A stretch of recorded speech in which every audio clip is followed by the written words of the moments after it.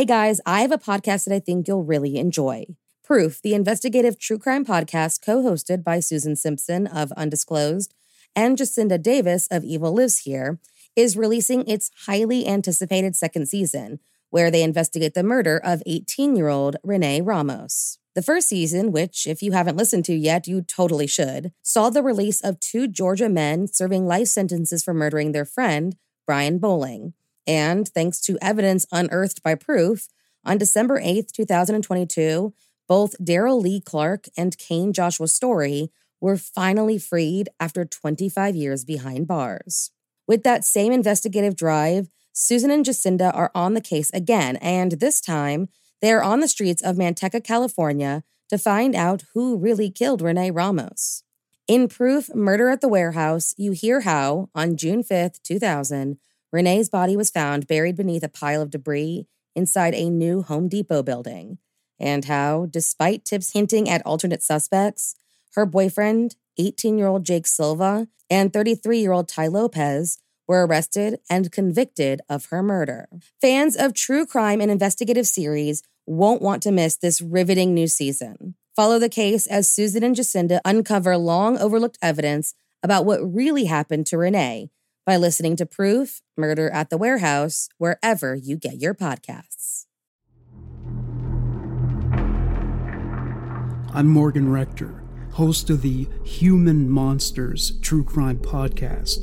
Do you find life boring within the comfort zone? This is the right show for you. It will test your endurance.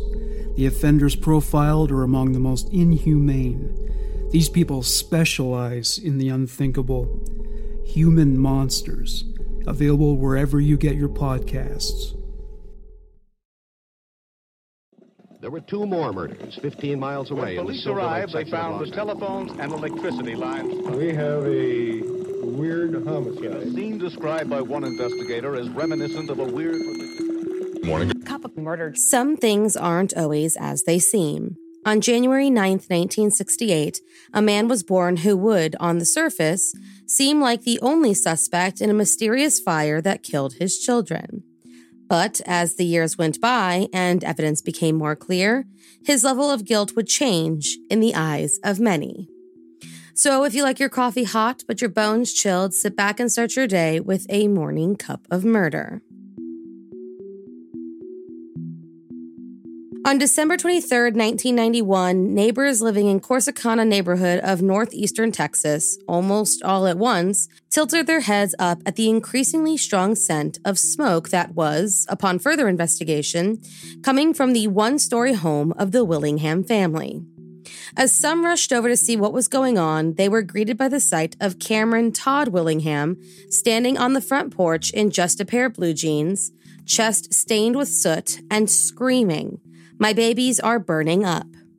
That's when everyone realized, to their horror, that 1-year-old twins Carmen and Cameron and their 2-year-old sister Amber were still inside of the smoldering house.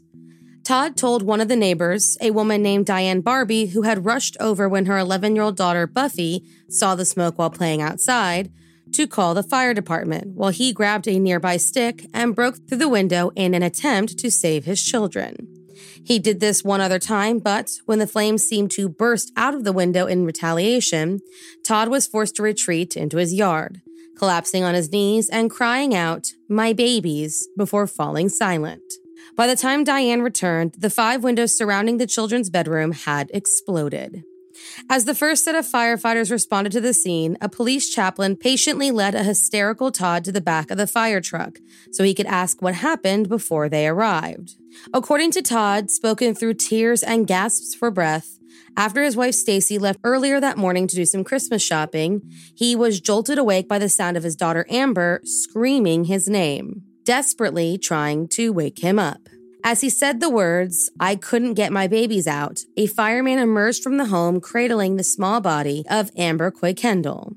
As the fireman was giving Amber CPR, her 23-year-old father ran over to see if she was alive, suddenly breaking off and heading towards the flaming house, and only stopped when 2 men restrained him. Though he only suffered from minor burns, Todd was then taken to the hospital where he was informed that Amber, who had been found in the master bedroom, had died of smoke inhalation. Her sisters Cameron and Carmen were found lying on the floor of their bedroom, bodies severely burned and dying of smoke inhalation.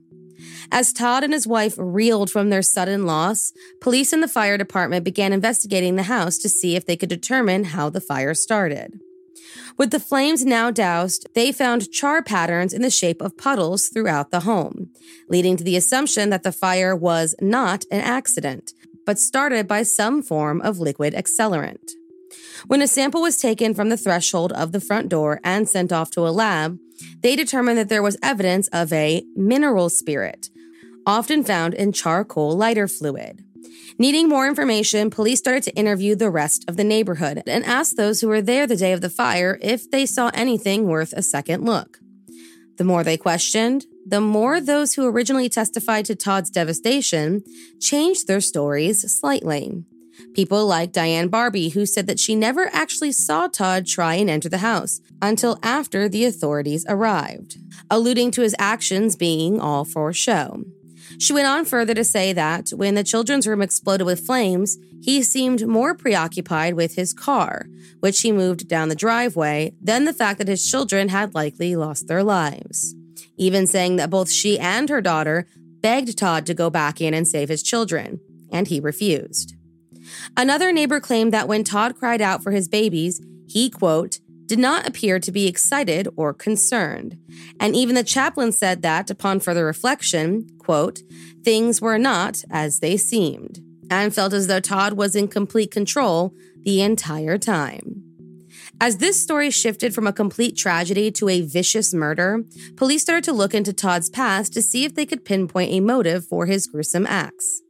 Born in Ardmore, Oklahoma on January 9, 1968, and quickly abandoned by his mother, Cameron Todd Willingham was raised by his father, Gene, and stepmother, Eugenia. After struggling in school for quite some time, due in large part to his habit of huffing paint, Todd dropped out of high school and, over time, was arrested for things like driving under the influence, stealing a bicycle, and shoplifting. Then, in 1988, he met a senior in high school named Stacy, who, like Todd, came from a troubled background, complete with a stepfather who strangled her mother to death when she was just 4 years old. Together, Stacy and Todd maintained a rather turbulent relationship, one where Todd was unfaithful, drank too much, and, despite the fact that she was pregnant, liked to lay his hands on his wife. With all of this in mind, police brought Todd in for questioning on December 31st, 1931. During his second, more official round of questioning, Todd said that after being woken up by Amber's screams, he felt around the smoky room and found a pair of pants to put on. It was around then that he realized he could no longer hear Amber's voice and yelled out to her, "Oh God, Amber, get out of the house. Get out of the house." When informed that her body was found in the room where he was sleeping, he said that he never once sensed that she was in his room. He said he then went down the corridor and tried to reach the children's room, blinded by smoke and startled by the sounds of sockets and light switches popping. He started to crawl down the hallway, but as he stood to open the children's door, his hair caught fire as he felt the sheer amount of heat coming from their room.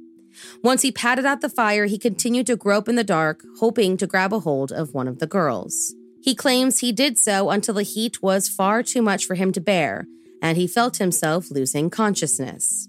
He ran outside, hoping to catch his breath, and saw Diane Barbie yelling at her to call the fire department before he could go back inside.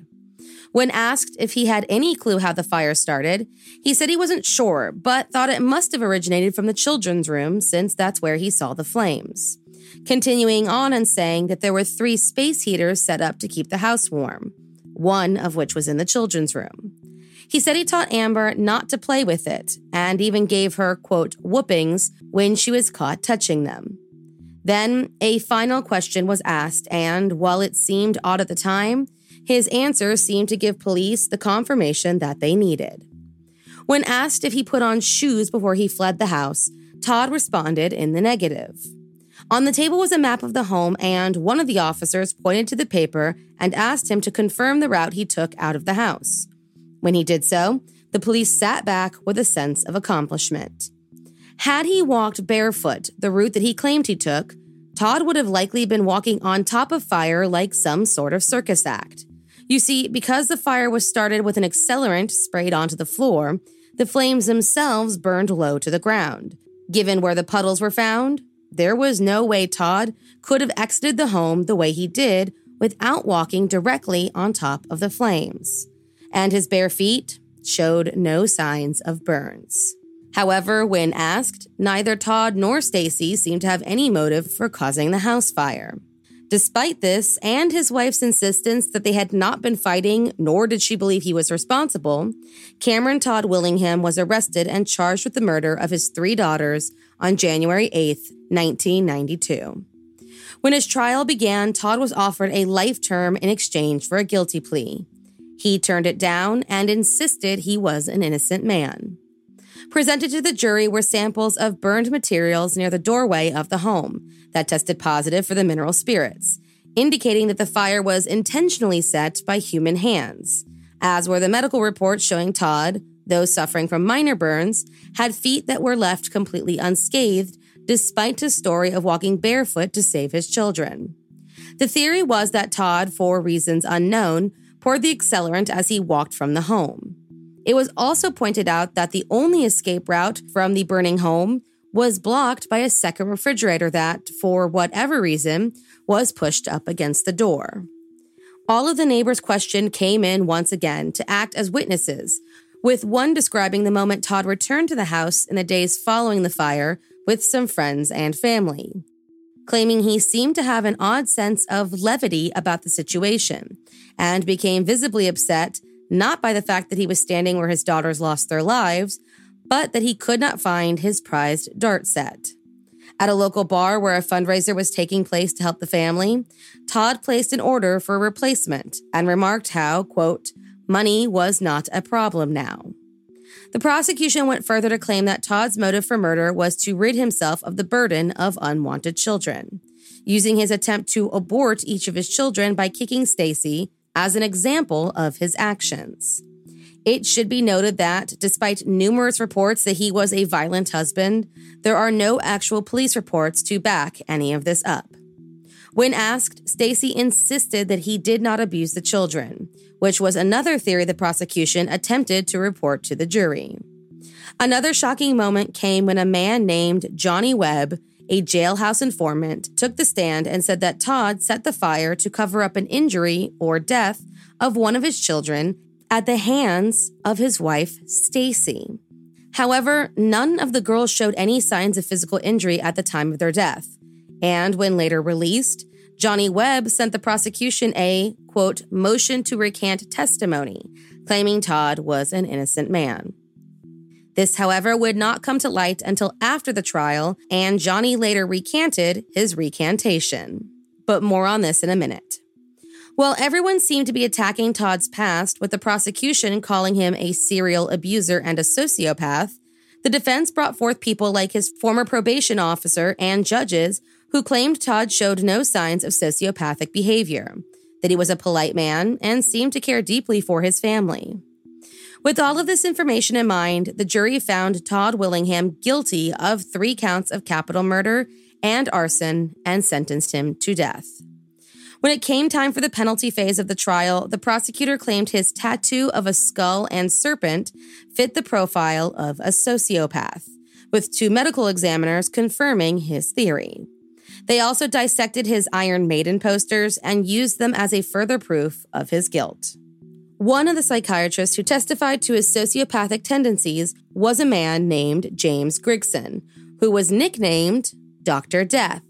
He was later expelled by the Psychiatric Association and the Texas Society of Psychiatric Physicians for unethical conduct, claiming he violated the ethics code by, quote, arriving at psychiatric diagnosis without first having examined the individuals in question, and for indicating while testifying in court as an expert witness that he could predict with 100% certainty that the individuals would engage in future violent acts. Now, I'm sure you have noticed by now that some things in Todd Willingham's case did not seem to sit right with every person involved in the story. So, while sitting behind bars awaiting his death penalty in 2004, a fire investigator named Gerald Hurst started examining the arson evidence compiled by the original investigator, State Deputy Fire Marshal Manuel Vasquez. In doing so, he was able to discredit each and every piece of arson evidence, backed by experiments and recreations, and found that the only piece of chemical testing done was on the supposed accelerant found on the front porch, right next to a charcoal grill. According to Gerald Hurst, he believed that the accelerant had splashed onto the floor when the firefighters sprayed their high-powered hoses all over the house in an effort to stop the flames, that it came from the melted container nearby. He eventually concluded that there was, quote, no evidence of arson, a conclusion that was reached by other fire investigators as well. The report was then sent off to Governor Rick Perry's office, as well as the Board of Pardons and Paroles, and placed in conjunction with Todd's appeal for clemency. None responded to his appeals. When asked about the allegations that an innocent man was behind bars, Rick Perry said, Willingham was a monster. He was a guy who murdered his 3 children, who tried to beat his wife into an abortion so that he wouldn't have those kids. Person after person has stood up and testified to facts of this case that, quite frankly, you aren't covering. So, people pushed on. Unfortunately, so did the wheels of justice, and Cameron Todd Willingham was executed by lethal injection on February 17, 2004, at the age of just 36. He maintained his innocence up until his last breaths and had already spent years trying to appeal his conviction. All of his efforts were denied. But other people weren't done fighting for Todd's innocence. After hearing about Gerald's conclusions, Maurice Posley and Steve Mills of the Chicago Tribune came forward and published their own piece on all of the poor investigative skills of the people involved in Willingham's case. The case was then written about again in a 2009 investigative report that appeared in The New Yorker, and drew heavily on the arson investigation specifically and the arson advances we have experienced since 1991, claiming that, had all of this information been available at the time of the trial, Todd would have absolutely been acquitted. At the behest of many and because of these journalists, the state of Texas ordered a re-examination of the case in June of 2009. That August, 18 years after the fire and 5 years after his execution, the report conducted by Dr. Craig Baylor found that, quote, a finding of arson could not be sustained, and claimed the key testimony from the fire marshal during the trial was, quote, more characteristic of mystics or psychics. The prosecutor in the case, John Jackson, and the city of Corsicana both released formal responses to the re-examination, and were both sharply critical of Dr. Baylor, and John himself said that the burns Todd suffered from were so superficial they were likely self-inflicted, doubling down on his insistence that Todd was completely to blame for the deaths. He and New Yorker writer David Grann publicly went back and forth, with David combating every piece of evidence John Jackson claimed pointed to Todd's guilt, saying that if there was no scientific evidence that a crime occurred, then Todd's actions seemed to be just that of a grieving man. The Texas Forensic Science Commission was scheduled to discuss the Baylor report at an October 2009 meeting, but Governor Rick Perry, just 2 days before the meeting, replaced the chair of commissions and 2 other members, leading to the meeting being canceled and accusations that Rick was interfering with the investigation. He denied those claims. That same month, the city of Corsicana released 2 affidavits that included statements from Ronnie Kuykendall, Todd's former brother-in-law, in which he stated back in 2004 that Todd's ex-wife told Ronnie that Todd confessed to setting the fire and killing his children. On the 25th, Stacy told the Fort Worth Star-Telegram that, during a final prison meeting before his execution, Todd admitted to setting the fire after Stacy threatened to divorce him the night before. This, however, was in direct contradiction to every single one of Stacy's previous comments, legal testimony, and published interviews. Her statements continue to fluctuate and baffle investigators, legal teams, and journalists. On July 23, 2010, the Texas Forensic Science Commission acknowledged that the state and local arson investigators used flawed science in their original investigation, but did not find the men, Manuel Vasquez and Douglas Fogg, negligent or guilty of misconduct. That same year, the Innocence Project filed a lawsuit against the state of Texas, seeking a judgment of official oppression. The project, with the help of the New York Times, would later report in 2014 that the testimony given by Johnny Webb, the one that, for many, sealed Todd's fate, had been part of a deal to earn Johnny a release from prison, something both Johnny and the prosecution had long denied. They found evidence that Johnny admitted to lying on the stand in exchange for John Jackson's help with a reduced sentence and financial help from a rich rancher. The following year, the Texas State Bar filed a disciplinary action against John Jackson. Thank you for joining me in my morning cup of murder. Please join me again tomorrow to hear what terrible thing happened on January 10th. Don't forget to rate and subscribe and let me know how you like it. If you want to help support the podcast, there's always Patreon or just sharing it with your true crime obsessed friends. And remember, stay safe.